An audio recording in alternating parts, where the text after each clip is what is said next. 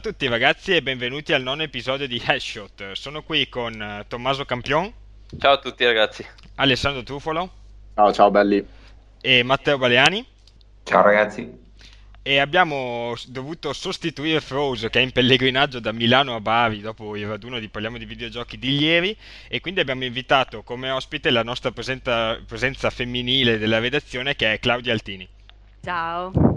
Allora, Claudia, proprio visto che abbiamo questa presenza del gentil sesso, abbiamo provato a chiedere ai nostri fan sulla nostra pagina Facebook cosa ne pensavano dell'argomento donne e videogiochi. C'è chi pensa che non esistono, chi ne vorrebbe di più.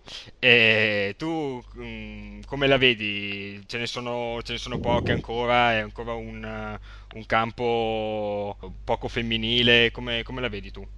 Sicuramente di esserci ci siamo, certamente non siamo tantissime, ma insomma iniziamo anche noi a farci sentire in questo ambiente. Probabilmente perché molte ragazze non conoscono i videogiochi, forse da piccole non hanno mai avuto contatti con questo tipo di mondo e quindi anche un po' da grandi non hanno mai imparato a giocarci, ecco perché secondo me molte ragazze non giocano ai videogiochi, semplicemente perché non conoscono questo ambiente, questo mondo. È difficile che alle ragazze venga regalato un videogioco, di solito viene regalato altro, ai compleanni e feste varie, insomma. E di esserci appunto siamo abbastanza presenti, anche nella stessa pagina di Parliamo di videogiochi ci sono diverse presenze femminili, ho letto nei commenti, ma anche diverse YouTubers femminili, insomma. Ok, beh, leggiamo uno dei commenti, una delle risposte appunto alla domanda cosa ne pensate di questo. Lorenzo, Lorenzo Allora, Lomagnoli, ma forse, vabbè, Non è italiano. È ok, Giappo. Lorenzo Lomagnoli dice non dovrebbero andare a sbandierarlo in giro come segno di indipendenza ed emancipazione, in quanto è una cosa del tutto naturale. Ovviamente non tutte lo fanno, ma c'è decisamente più di un caso. Tu lo sbandieri in giro, Claudia? Ma no, non lo sbandiero in giro. Diciamo che ovviamente come tutte le passioni capita magari di parlarne o di lanciare qualche post videoludico su Facebook o social network vari, nei forum, capita di parlarne, poi viene fuori che sono ragazza e quindi si apre puntualmente la discussione. Però effettivamente è così, non bisognerebbe andarlo a sbandierare troppo perché effettivamente dovrebbe essere naturale. A volte quando si aprono discussioni poi è normale porre la propria posizione su questo argomento e quindi dimostrare che anche noi ragazze possiamo essere delle valide giocatrici, insomma. Beh, direi che insomma abbiamo capito che le donne e i videogiochi esistono, può Sì, essere sì, sì, esistono, ci esistono, siamo. esistono, perfetto. Allora passiamo invece alle domande un po' più specifiche, un po' più rivolte a te. C'è Federico Gratton che chiede: trovi differenze tra ragazze che videogiocano e ragazzi che videogiocano nel multiplayer? Chi è la maggior parte delle volte il più bravo, il giocatore o la giocatrice? Cioè, Ah, fa io un po' una distinzione come se il sesso definisse la bravura di un giocatore o proprio in ambito videoludico. No, io differenze non ne ho mai viste, mi sono ritrovata nei vari giochi, anche giochi di ruolo, gilde varie, clan, dove ho conosciuto anche ragazze molto brave, quindi non ho, diciamo, visto delle differenze. Ci sono noob maschi e noob femmine, insomma, non ho mai visto una particolare differenza, insomma, dipende dalla persona, non dal sesso. Ok, beh, l'ultima domanda è invece Maurizio De Bari si chiede qual è stato il primo approccio con il mondo videoludico. Allora, la verità è che avevo, quando ero appunto abbastanza piccola, 6-7 anni, uno zio che è studente di informatica, praticamente mi lasciava tutte le sue vecchie console, i suoi vecchi giochi, il vecchio computer, e quindi ho iniziato con i giochi anni 80 vari, tipici, i più classici, e quindi ho conosciuto appunto il mondo videoludico in questo modo, quindi da ragazzina. Poi, avendo un fratello, ovviamente, anche con lui ci scambiamo magari i giochi o dividiamo le spese appunto, per comprare giochi. Il primo approccio in particolare è stato con giochi come Lemmings o i giochi della LucasArts, Lucasfilm, appunto Zack McCracken, Maniac Mansion, The Day of the Tentacle, eccetera, insomma. LucasArts, che tra l'altro proprio in questo periodo non se la passa bene, perché è proprio notizia di quest'ultima settimana che è stata chiusa da Disney. Beh, direi che siamo rimasti un po' tutti a bocca asciutta scoprendo questa cosa, perché appunto LucasArts è storicamente una software house di successo, insomma, che ha fatto davvero degli ottimi giochi in passato, giochi davvero storici. Forse però alcuni dicono che stesse già morendo da tempo, che ormai stava producendo solo giochi di Star Wars e nulla rispetto al passato. Voi cosa ne pensate? Ma io speravo quasi in una rinascita del genere, delle avventure grafiche, visto il successo di Telltale e delle sue. Però non lo so, a questo punto spero che almeno vendano le IP. Ah, quindi dici che appunto alcuni IP dei vecchi giochi possono passare in mano di qualcun altro che potrebbe realizzare dei nuovi titoli. Ma spero, perché comunque le ha in mano Disney, tenerle così inutilizzate, visto che comunque il successo vabbè, l'ultima è stata The Walking Dead, ma comunque è già qualche anno che Telltale tira fuori avventure grafiche degne di nota, quantomeno. E con delle IP così importanti potrebbero anche sfondare di nuovo a livello commerciale. Spero non le tengano lì inutilizzate a far nulla. E invece, cioè, voi pensate che abbia chiuso più perché, cioè, secondo voi portava delle perdite, tenere aperto LucasArts, cioè perché è stata chiusa proprio in questo momento? Sì, secondo me, come hanno detto, è una manovra di marketing dura e pura, ma anche perché LucasArts non è che stesse in perdita, quindi probabilmente o si sono voluti tutelare, magari dopo il grande acquisto delle produzioni di Lucas, di George Lucas, e quindi magari non vogliamo rischiare su un ambito che magari non conosciamo troppo bene, perché secondo me la Disney non è che sia tanto conscia del mondo videoludico, e quindi probabilmente hanno voluto tutelarsi in Ah, modo secondo me sbagliato. Secondo me la Disney è rimasta scottata perché aveva preso, cioè, tra le sue fila Warren Spector qualche anno fa per fare Epic Mickey. Secondo me è rimasta un po' scottata da quello, Dal probabilmente ha visto seguito, che dal infatti l'hanno seguito chiuso.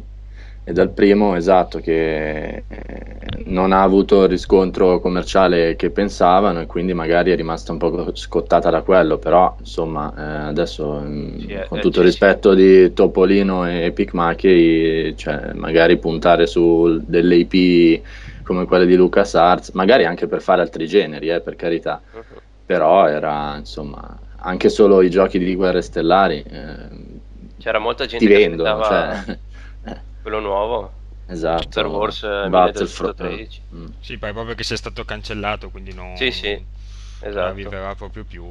Cioè, adesso ovviamente la cosa che dispiace di più è un po' per tutte le persone che hanno perso il posto, però magari appunto sviluppatori importanti di LucasArts potrebbero passare ad altre case di sviluppo e Sì. progettare nuovi titoli lì.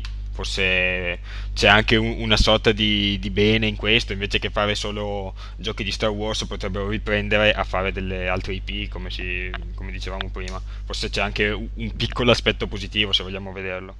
Quello Sì, che si parla, dispiace.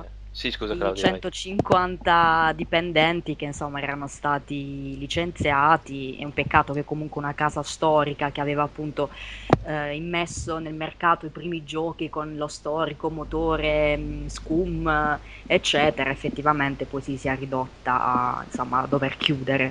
Sì, è davvero una chiusura di uno studio grosso e importante, veramente, come si stanno chiudendo comunque ultimamente molti studi importanti, perché anche THQ comunque era uno studio davvero, davvero importante. LucasArts era storicamente una casa che ha prodotto dei giochi molto molto popolari, molto importanti, e è un vero peccato che sia stata proprio stroncata così all'improvviso. Era un bel pezzettone di storia. Sì, alla fine la gente si lamenta perché hanno cancellato un nome veramente dalla storia dei videogiochi così. E ti secca, nonostante i giochi di adesso non fossero ai livelli ovviamente di Monkey Island o quello che è stato. Però, Sì, insomma, può anche darsi che non gli sia stata data, diciamo, la possibilità esatto. di fare anche le vecchie IP, forse non c'è stata abbastanza fiducia da parte di... Ah sì, beh, Sì, probabilmente diciamo che magari era in perdita da un po' troppo tempo, visti gli ultimi titoli, anche i vari action su Star Wars, magari in perdita no, però non hanno avuto riscontro adeguato, quindi ha detto taglio un ramo che sta per marcire, probabilmente hanno detto così. La paura è come tratterà adesso brand anche cinematografici Disney, Star Wars e quant'altro, speriamo perché bene. abbiamo anche il Star Wars 7 in realizzazione. Eh. Sì, infatti mostrano anche questo, pensavo l'altro giorno che appunto con un film di Star Wars in realizzazione chiudono lo studio che fa i giochi di Il Star gioco. Wars, quindi non so, vedremo quali Contro saranno le semplice. strategie nei prossimi anni. Va bene, passiamo a delle notizie un po' più allegre perché è stato annunciata appunto il quinto capitolo della serie Metal Gear Solid, che sarà composto dal prologo ed epilogo, che saranno rispettivamente Ground Zeroes e The Phantom Pain. È stato rilasciato un trailer ben dettagliato. Voi come avete accolto la notizia? Me l'aspettavo. Era abbastanza chiamata? Sì, sì, sì. Cioè si pensava che The Phantom Pain fosse il quinto capitolo, che i due fossero legati, probabilmente si intuiva dal fatto che erano molto simili a livello stilistico, a livello grafico, il motore e via dicendo, e poi anche che non potevano uscire due titoli a distanza di 6 mesi, considerando la saga a cui appartengono. Quindi boh, qualcosa del genere me lo aspettavo. Che poi l'abbiano diviso in due, penso sia anche un fattore di guadagno, perché Beh, sì. Kojima, per quanto voglia fare l'intellettuale, alla fine sta dietro a una casa che è la Konami, che ha bisogno di incassare, soprattutto con i soldi che ha speso ultimamente, col nuovo motore grafico e via dicendo. Credete che riuscirà a fare replicare il successo degli altri Metal Gear? Sì, Sì, sì, sì, Metal Gear è un marchio che tira. La fanbase si è mossa in questi giorni, tutti impazziti, tutti veramente impazziti per questo annuncio. bisognerà vedere qualche gameplay perché se è veramente open world cambiano parecchie cose rispetto ai classici Metal Gear. Quindi più che, cioè, non c'è dubbio che avrà successo, ma più che altro curiosità per vederli questi nuovi capitoli. Un altro annuncio invece è quello di Battlefield 4. Anche questo forse è un po' inaspettato perché di solito i capitoli di Battlefield erano più distanziati, quelli precedenti. Battlefield 4 invece ha rilasciato appunto questo trailer di ben 17 minuti e mostra davvero una grafica del tutto next gen. E usa anche il nuovo Frostbite, se non sbaglio. Esatto, esatto, usa anche questo nuovo motore grafico che appunto ha stupito davvero con questo trailer molto, molto intenso, diciamo ben 17 minuti appunto. Anche perché Frostbite 2 era tutt'altro che vecchio. Appunto. Spinto al massimo ancora aveva molto da dire secondo me, però hanno fatto motore nuovo e onestamente considerando anche che la grafica è in game, cioè lì è mentre giochi, non è il classico filmato tech demo, è veramente molto molto impressionante. Poi la distruzione di tutti gli ambienti, di tutti i vari particolari, che crea finalmente nuove modalità di giocabilità, tanto per dire. Quando fa vedere che lui butta giù la recinzione per passare dietro a girare i nemici, o quando fa vedere tipo il nemico che si nasconde dentro la casa e lui con una bazzoocata butta giù la parete per sparargli senza entrare. Cioè, cose belle, con ambienti completamente distruttibili come sembrano quelli, potrebbe dare una botta di vita anche alla giocabilità. Sì, si discosta secondo me, vuole anche discostarsi molto da Call of Duty, che invece, che è il suo diretto rivale, diciamo, che invece usa un motore grafico che se non sbaglio è lo stesso da moltissimi anni. Di cui tra l'altro, se non sbaglio, non è ancora uscito il trailer della prossima versione, quella per Next Gen. No. No, le tre sempre. Probabilmente sì, alle 3 vedremo se cambieranno finalmente anche loro, faranno un passo avanti sul comparto grafico oppure se rimarranno appunto col solito motore grafico, anche se a loro probabilmente importa poco, visto che le vendite continuano a essere davvero molto alte per Call of Duty, nonostante la sua ripetibilità. Il problema secondo me è che invece sta un po' colpendo, appunto avevano un sacco di motori grafici nuovi, e però Wii U sembra non supportare nessuno dei nuovi motori. Infatti proprio Battlefield, Dead Island, Saints Row, Alien Colonial Marines, la Real Engine 4 non supporteranno Wii U. Cioè proprio sembra quasi che questa console, che oggettivamente è stata lanciata da poco, stia già fallendo perché appunto non riesce a reggere i nuovi motori grafici.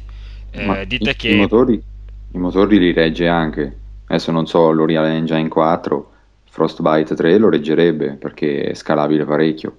Mi sembra che dovrebbe, forse dico una cazzata, mi pare dovrebbe che girare abbiano anche su Xbox 360 e PS3.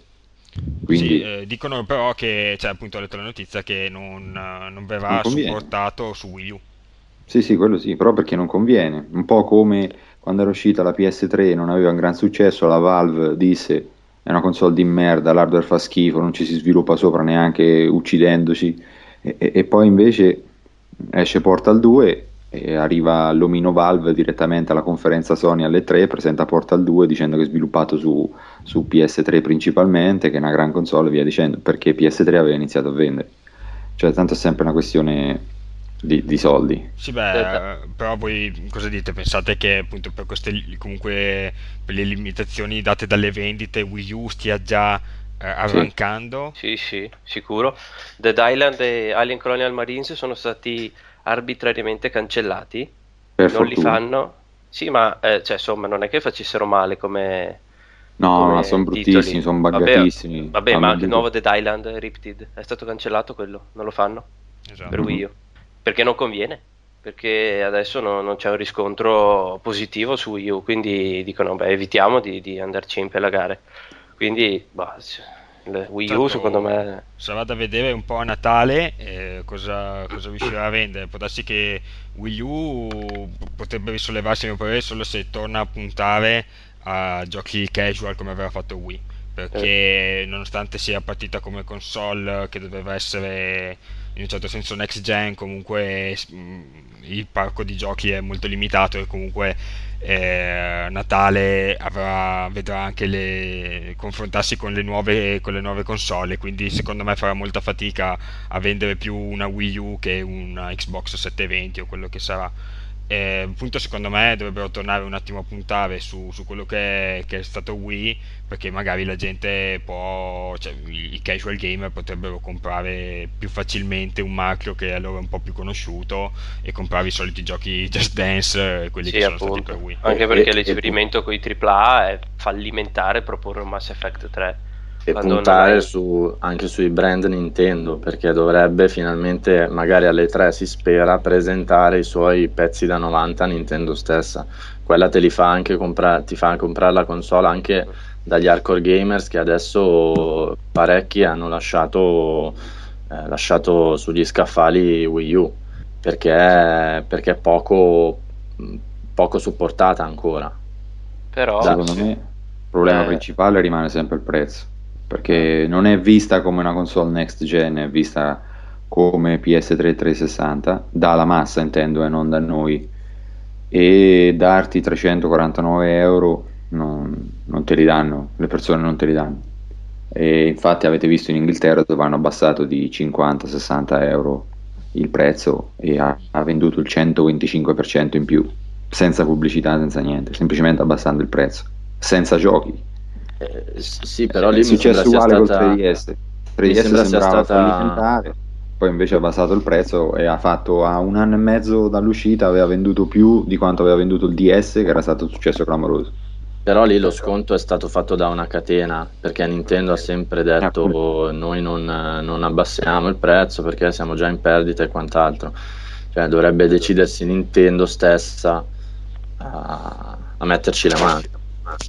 Sì, sì, appunto, però se loro a Natale ti Eh, piazzano Wii U a 2,49 e già è uscito, non so, un Mario Kart e altri 2 o 3 brand buoni di loro che tanto te li fanno uscire prima di Natale, dopo ti trovi una PS3 a 4,99 senza gioco, 5,49 con gioco e qualcosa, Ma in non è... realtà no, perché comunque PlayStation 3 sta già avendo 4, scusa. sì, sì, PlayStation 4 sta già avendo comunque dei buoni titoli, cioè, ci sono davvero tanti sviluppatori che stanno sviluppando dei nuovi No, giochi, già niente, solo con a Natale Battlefield c'è 4 Killzone, il resto sta tutto anche su PS3.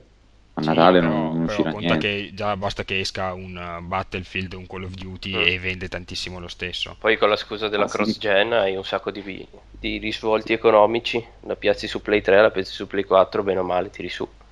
Ah, sì, Quindi, sì, però la gente non penso compra la PS4 per Battlefield 4 che ce l'ha su PS. ovvio, no, appunto, perché c'è la cross-gen, però anche la line-up iniziale di Play 4 mi pare schifosa. Bisogna Abbiamo vederla buoni ancora. sì, Non ok, c'è per nemmeno la carità. data d'uscita. Ok, No, ma però dico, Nintendo sta un po' ormai adottando questa strategia di vendere console praticamente solo per i propri giochi, perché alla fine cioè, anche la Wii ha venduto praticamente solo per giochi Nintendo o per Just Dance in più, non molto di più. Cioè, punta a vendere la sua console e i suoi giochi e basta alla fine. sì, perché Ah, sì, le sì. terze parti con Wii U secondo me viene fuori un casino. Poi per dare a Cesare quel che è di Cesare, in Regno Unito l'altro giorno hanno esaurito totalmente Monster Hunter Ultimate, cosa che in Europa non è che sia così facile da vedere, visto il successo in Giappone della serie e non in Occidente. Mm. Quindi, a parte che è figlia anche degli sconti questa cosa, però Nintendo che si scusa perché non abbiamo più copie nel Regno Unito, vuol dire che magari qualcosa si muove. Cioè, io Vedremo. aspetterei, Bisogna aspetterei, sì Sì, aspettare bisogna un aspettare. perché po'. questi discorsi l'ho sentiti sia per Wii che per 3DS e poi hanno stravinto, stravenduto, quindi addirittura proprio epic fail, certi discorsi fatti per 1 anno, quindi io aspetterei. Sì, Cioè, e il mercato soprattutto adesso è strano, ragazzi, strano un bel il po'. mercato è particolare, bisogna vedere Natale, perché alla fine la gran parte delle console mi poi vende lì, o comunque quando saranno lanciate le nuove console. Quindi può darsi che Wii U possa avere un margine di vantaggio appunto dato dalle esclusive Nintendo. Prezzo. E, È dal e prezzo, sì. il prezzo sì, sicuramente. E anche un po' dal brand, perché alla fine Wii è un po' un brand che ha fatto molto successo, cioè lo parlano i miei genitori e lo parlano i bambini che non hanno, che giocano pochissimo, cioè chiunque ha una Wii. Va anche E, il dittatore, il film, quello... Ah, Ah, quello con con... Sacha Baron Cohen. esatto, quindi è molto, molto popolare come brand, quindi potrebbe anche vendere un po' per quel motivo. Staremo a vedere, di sicuro le altre console Xbox e PlayStation punteranno tantissimo alla grafica e quindi Wii U passerà un po' sempre per questa console che rimane sempre un po' indietro sugli aspetti hardware, però vedremo, bisogna appunto vedere. Direi di passare, cosa dite, ai giochi che state provando, un po' quasi tutti stanno giocando a BioShock in redazione. Abbiamo fatto un video di unboxing che dopo vi linkerò appunto nell'articolo del podcast. Non so chi vuole iniziare, li avete finito tutti se non sbaglio. Sì. Sì, tranne tu. Quindi Dovete non se ne sapere può che parlare, se no ci ammazzi. Vabbè, abbiamo ovviamente emarginato non, Bruno non in questi giorni. spoilerate, ma No, no, è spoiler free questo podcast. No, proprio dico la verità, non ho giocato, quindi non mi permetto di dire nulla su BioShock. No, Dobbiamo ricordare anche ai lettori che uscirà lo scannatoio, io sì, su dove, su esatto, Bioshock. dove spieghiamo un po' i dettagli della trama, quindi sarà mega spoiler, sì, lo scannatoio è però un po' questa nostra rubrica dove ci scanniamo su un argomento Stavolta E- ci scanniamo Ci benevolmente. scanniamo, facciamo a gara a chi è piaciuto di più stavolta. Esatto. Esatto, E quindi quindi cercheremo di chiarire un po' gli aspetti misteriosi della trama, quindi se l'avete già finito dategli un'occhiata, uscirà in settimana più o meno. Ci sarà un video con un mistero. Ah, esatto, bellissimo. bene, chi vuole E parlare di come vi è sembrato il gioco? Perché sembra stato recepito molto bene dalla critica internazionale. 96 di media. Esatto, quindi molto, molto apprezzato. sì, ma il gioco in sé è veramente straordinario. Uno di quei giochi, secondo me, che veramente si possono definire tali in una intera generazione. Sicuramente a livello di struttura come FPS e tutto quanto ha qualche difetto, potrete trovare di meglio, però comunque a me che piace giudicare il gioco nel suo globale, diciamo che è comunque una esperienza che non vi si toglierà dalla testa facilmente, sia come trama, come narrazione, diciamo che è abbastanza lineare e abbastanza guidata. Però come trama e sviluppo della trama siamo veramente a livelli molto, molto alti.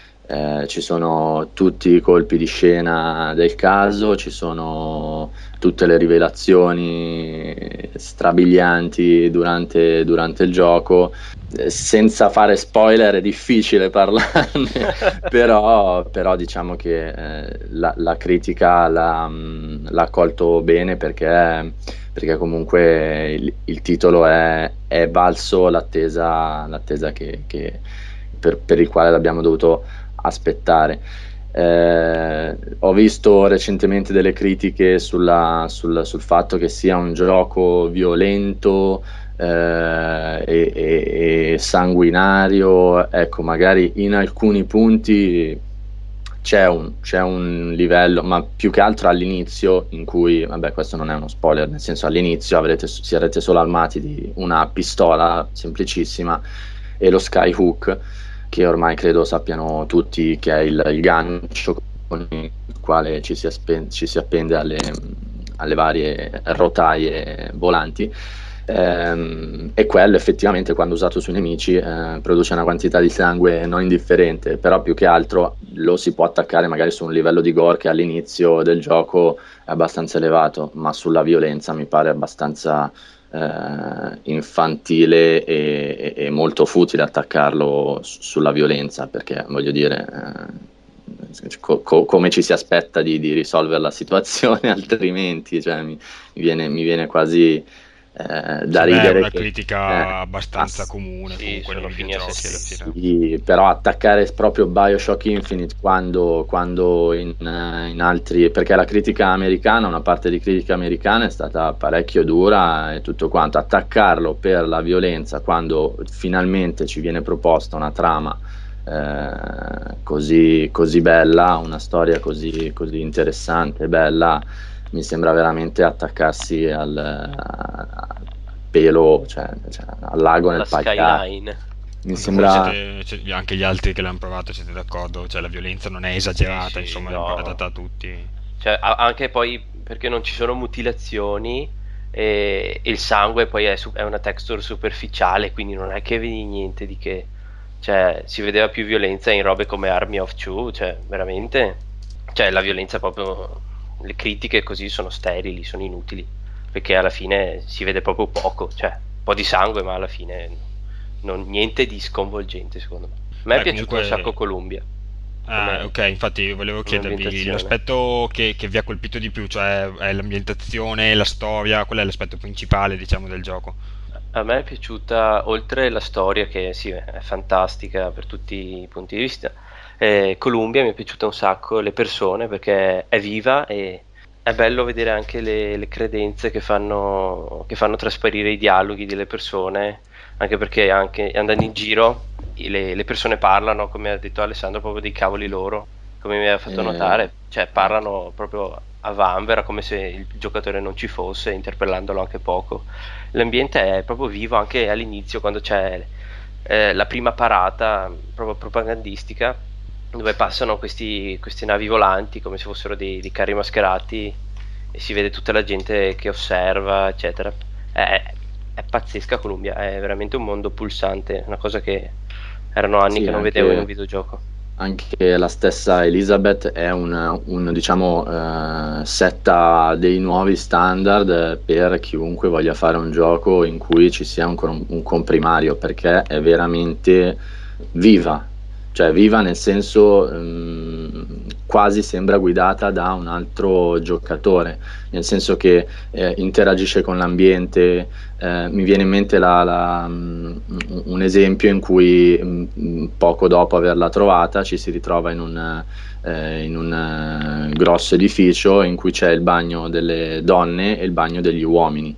Entrando nel bagno degli uomini, lei sta fuori con le braccia conserte e dice non ti aspetterai mica che entri lì dentro.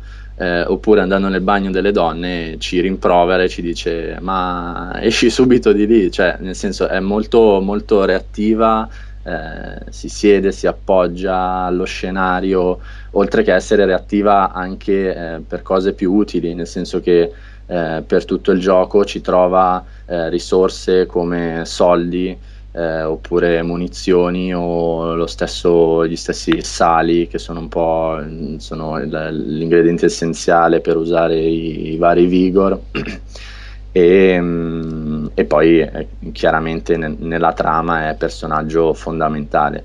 È uno di quei personaggi caratterizzati veramente molto bene, di cui il gioco è ricco in ogni caso. Diciamo che è uno dei punti di forza è proprio Elizabeth, secondo me.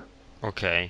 E un'altra cosa mi chiedevo, durante appunto lo sviluppo di BioShock ci sono stati diversi sviluppatori che se ne sono andati dallo studio, ci sono stati diversi rinvii della data di pubblicazione.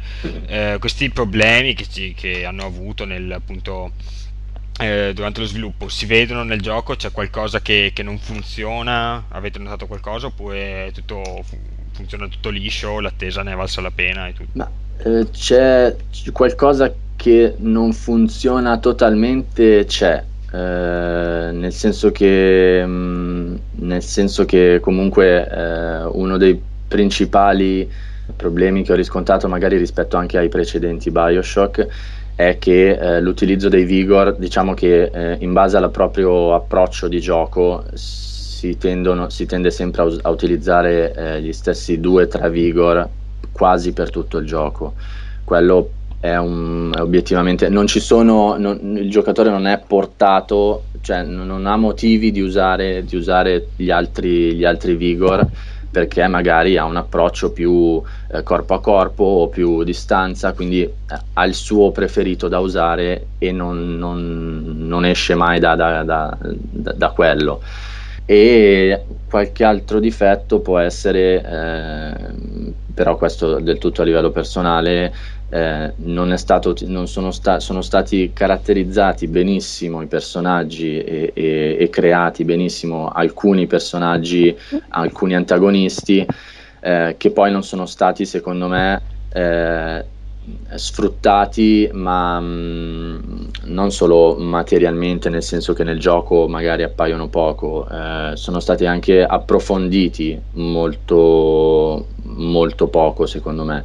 Però questo credo che non sia dovuto al fatto che tutti questi cambi di team e quant'altro. Penso che anche perché comunque Levine era a capo del progetto e comunque ha sempre seguito lui la cosa. Penso che poi nei futuri DLC, magari almeno su queste cose, sulla trama e sui personaggi, avremo ancora a che fare.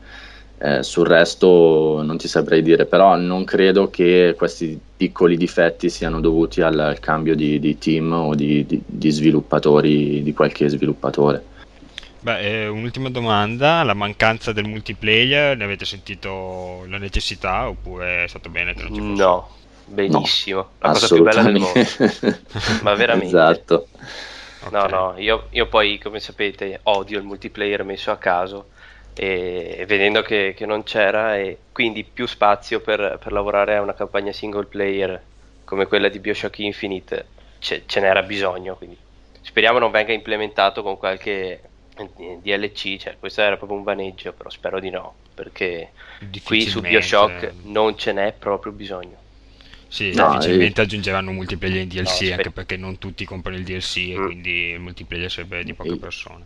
i combattimenti diciamo che sono molto in ambienti molto spaziosi, molto grossi, quindi magari cioè, qualche area si potrebbe anche prestare bene, però non ce n'è No, ma veramente abbassi bisogno. veramente la qualità Sì, il sì, messaggio anche del esatto. gioco, lo abbassi a uno sparatura. O lo fai, perché poi, vista la trama, era anche facile magari implementare un Sì, multiplayer in cui i Vox Populi stavano contro esatto. fai a squadre e quant'altro.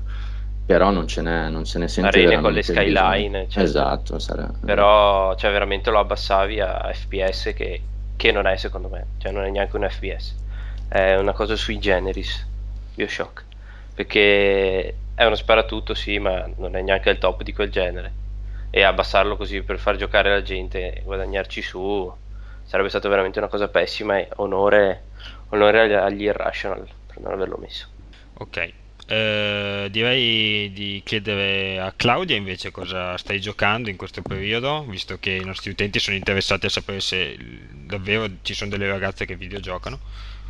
Sì, questo mistero, questo enigma delle ragazze che giocano. Allora, in questo periodo sto giocando ad un free to play che ho scaricato da poco da Steam, Blacklight Retribution. Devo dire che è un gioco che mi sta appassionando parecchio. Ovviamente, come tutti i free to play, ci sono sempre un po' di squilibri tra chi paga con soldi reali, quindi armamenti migliori, e chi invece gioca gratuitamente, quindi impiega un po' più di tempo per acquistare armi migliori, armature migliori, appunto guadagnando i soldi del gioco, insomma. È un titolo che mi sta piacendo abbastanza, ed è un paio di settimane appunto che sto giocando ed è molto interessante. Ci sono varie modalità di gioco, è uno sparatutto in prima persona e quindi ruba bandiera, oppure il team deathmatch, quindi lo scontro tra due squadre, vince appunto chi fa più uccisioni e tante altre modalità molto interessanti. Un altro gioco a cui mi sto dedicando un po' è Torchlight 2, che sicuramente è il degno erede di giochi come Diablo o come Sacred, parlo del primo Sacred. Un altro gioco storico che mi aveva molto appassionato. Purtroppo il secondo non è stato dello stesso avviso, insomma. Torchlight devo dire che appunto mi sta piacendo, forse l'ho trovato un po' noioso a volte, un po' ripetitivo, e ho notato che comunque in alcune situazioni c'è poca sfida. Non so se è perché sto utilizzando una modalità non troppo difficile, sto giocando insomma, nella difficoltà normale, però poca sfida, non ho molta difficoltà nello sconfiggere i vari nemici. Comunque effettivamente è un buon gioco, quindi anche le ragazze giocano, appunto, abbiamo anche noi questa Mito sfatato. passione. Sì, sì, mito sfatato, mito sfatato. Poi altri giochini così, insomma, più per passatempo, Castle Crashers, giochi appunto più, più easy, insomma, senza troppo impegno. Perfetto, quindi appunto sei un'appassionata di giochi più forse indipendenti, piccoli. Beh, sì, sì, seguo un po' tutto. molto, poi sono, va bene, una grande appassionata di Mass Effect, Grande, ovviamente. Penso si grandissima. sia capito dagli articoli, seguo molto la storia del Mass Effect 4, anche se non dovremmo chiamarlo così, vedremo un po' come lo chiameremo. E quindi Dragon Age, giochi in cui comunque la trama è molto importante, i personaggi ben caratterizzati, quindi oltre il semplice gameplay, oltre il semplice gioco, c'è comunque tutta una storia, un'atmosfera dietro, insomma. Mi piace un po' tutto, seguo un po' tutto. Benissimo, benissimo, quindi appunto abbiamo sfatato questo mito, quindi esistono anche le ragazze che videgiocano e quindi gioite ragazzi che videgiocano.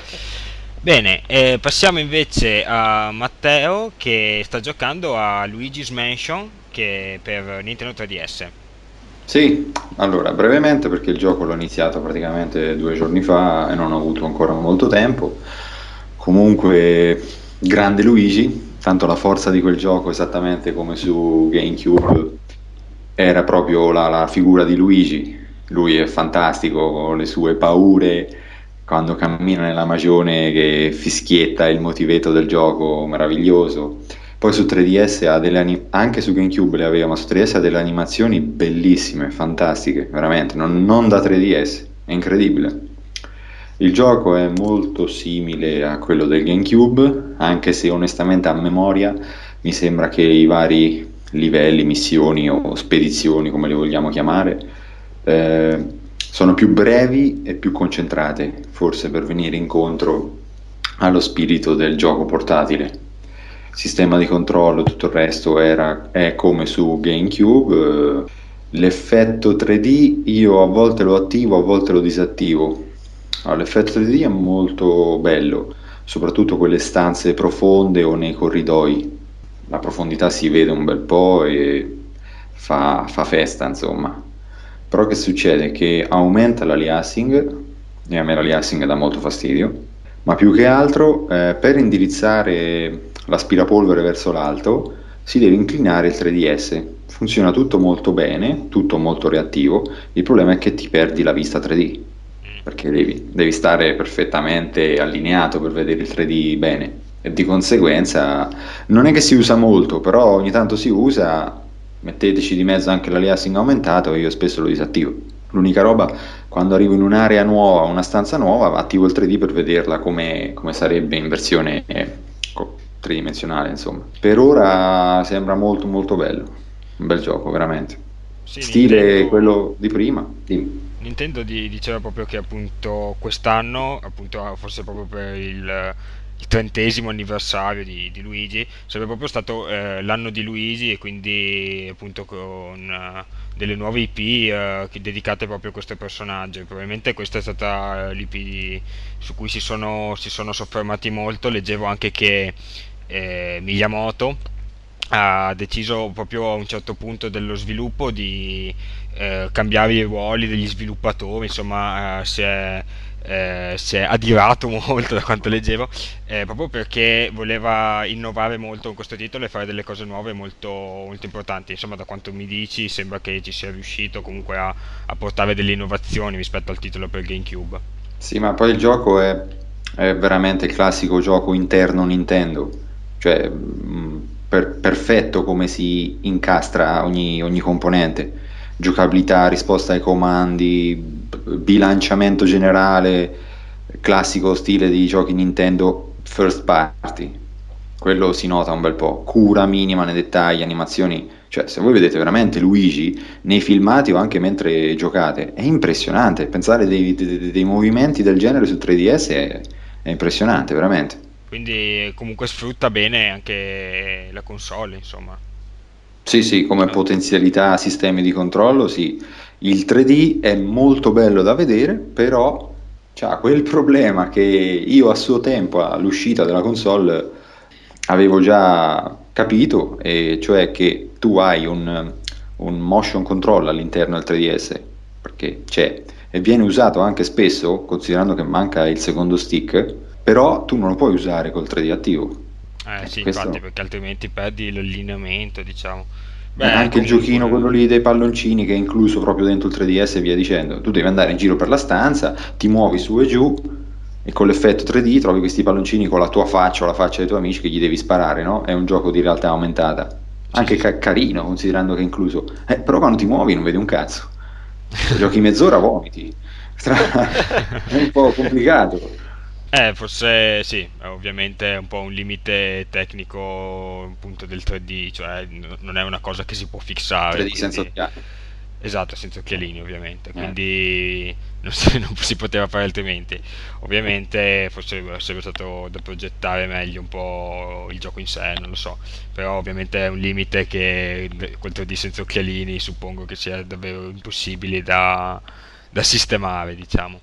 Va bene, Madonna, ma comunque ripeto, il gioco ti sta piacendo e insomma pubblicherai una sì, recensione sì, sul nostro sito prossimamente, giusto? a breve. Perfetto, quindi tante recensioni presto su questi giochi e passiamo direi alla posta, ci sono arrivate un paio di mail. Partirei con un'email molto interessante che ha inviato The Nemesis. Ho dovuto tagliarla un pochino perché era molto lunga, ma ovviamente l'abbiamo letta tutta e direi di discuterne un attimo perché appunto ci soffermo su un argomento molto importante. Allora, vi leggo l'email. Salve ragazzi, volevo iniziare facendovi a tutti i complimenti per il podcast. Lo seguo da quando è nato e mi è piaciuto molto. E ovviamente lo Nonostante ringraziamo. Tommaso. Nonostante Eccolo Tommaso. là. E mi interessava sapere la vostra opinione su un tema che nell'ambito dei videogiochi viene lasciato un po' in secondo piano, la colonna sonora. Ultimamente le colonne sonore dei giochi non mi hanno colpito particolarmente, eccezione fatta per quella di Assassin's Creed. Secondo voi, qual è la vera importanza della musica nei giochi e quanto effettivamente questa importanza viene rispecchiata nei giochi di oggi? Direi che possiamo anche già rispondere da qui. Allora, Sono d'accordo con lui che ultimamente colonne sonore memorabili sono un po' diminuite. Infatti sul nostro meraviglioso sito trovate recensioni di colonne sonore di videogiochi ultimamente e l'ho e recuperata io la rubrica, altro che nonostante Tommaso. grande. Il nostro Tommaso preferito. Abbiamo recuperato la rubrica Original Soundtrack. Sì, sì, sì. A breve uscirà quella di Silent Hill 2 di recensione, che era una eccellente colonna sonora, e mi prendo l'impegno prima o poi di fare quella forse la più discussa e amata e più vecchia, famosa colonna sonora, che è quella dei Donkey Kong Country, che veramente era un gioco meraviglioso, ma senza quella colonna sonora sarebbe stato meno bello, molto meno bello. I Quindi giochi di oggi, la i colonna giochi di sonora oggi secondo voi puntano molto più su altri argomenti che sulla musica? beh, secondo me, anche riprendendo l'argomento che abbiamo visto oggi di BioShock, no, perché la colonna sonora di Infinite è una roba curatissima Sì, sì, sì. e anche fine, perché siamo nel 1912, no? A un certo punto parte Girls Just Wanna Have Fun, che è degli anni 80, suonata con strumenti degli anni 12. E già qui vedi la cura maniacale.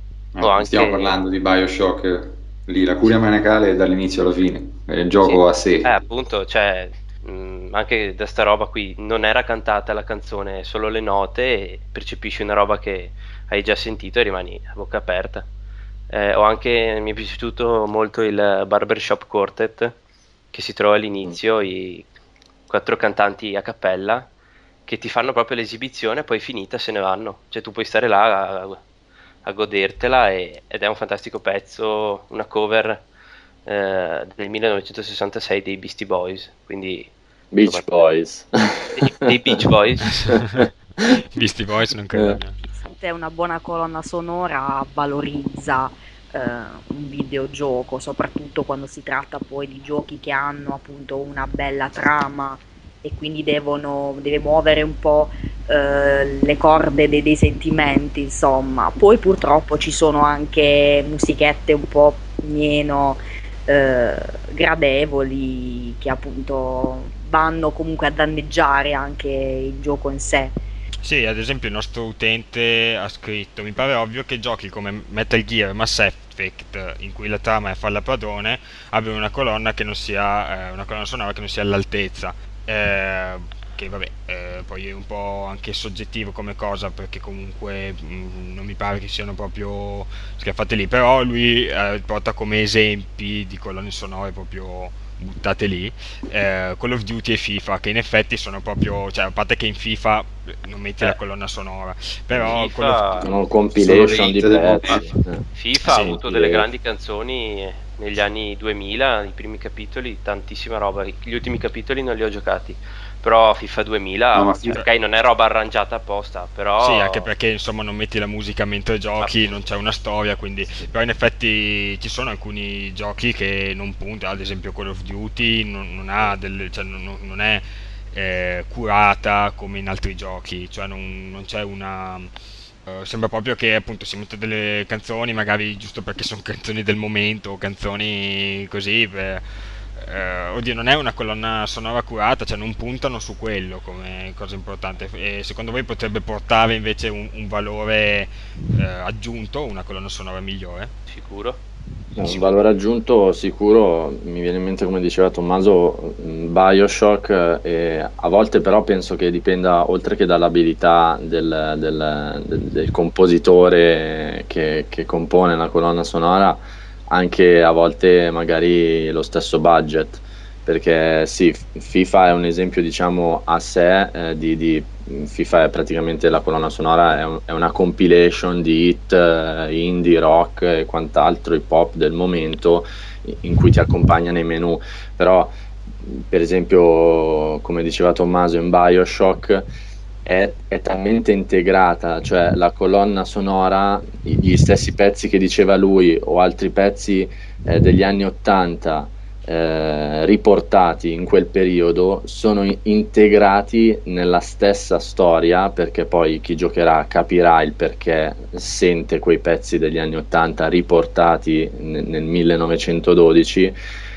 Sono talmente integrati bene nella storia che anche sentire un semplice motivetto ti fa emozionare, e anche magari non solo musica in sé, ma anche effetti sonori, perché il mondo dei videogiochi è ricco di effetti sonori che ti ricordano un gioco, ti ricordano un personaggio. Mi viene in mente la marcetta con cui Songbird fa il suo ingresso ogni volta, oppure i vari le esclamazioni di Mario e Luigi, o cioè ci sono anche non solo musiche, ma anche effetti sonori che a volte diventano dei propri marchi di fabbrica. E se integrati bene nel gioco sono sicuramente un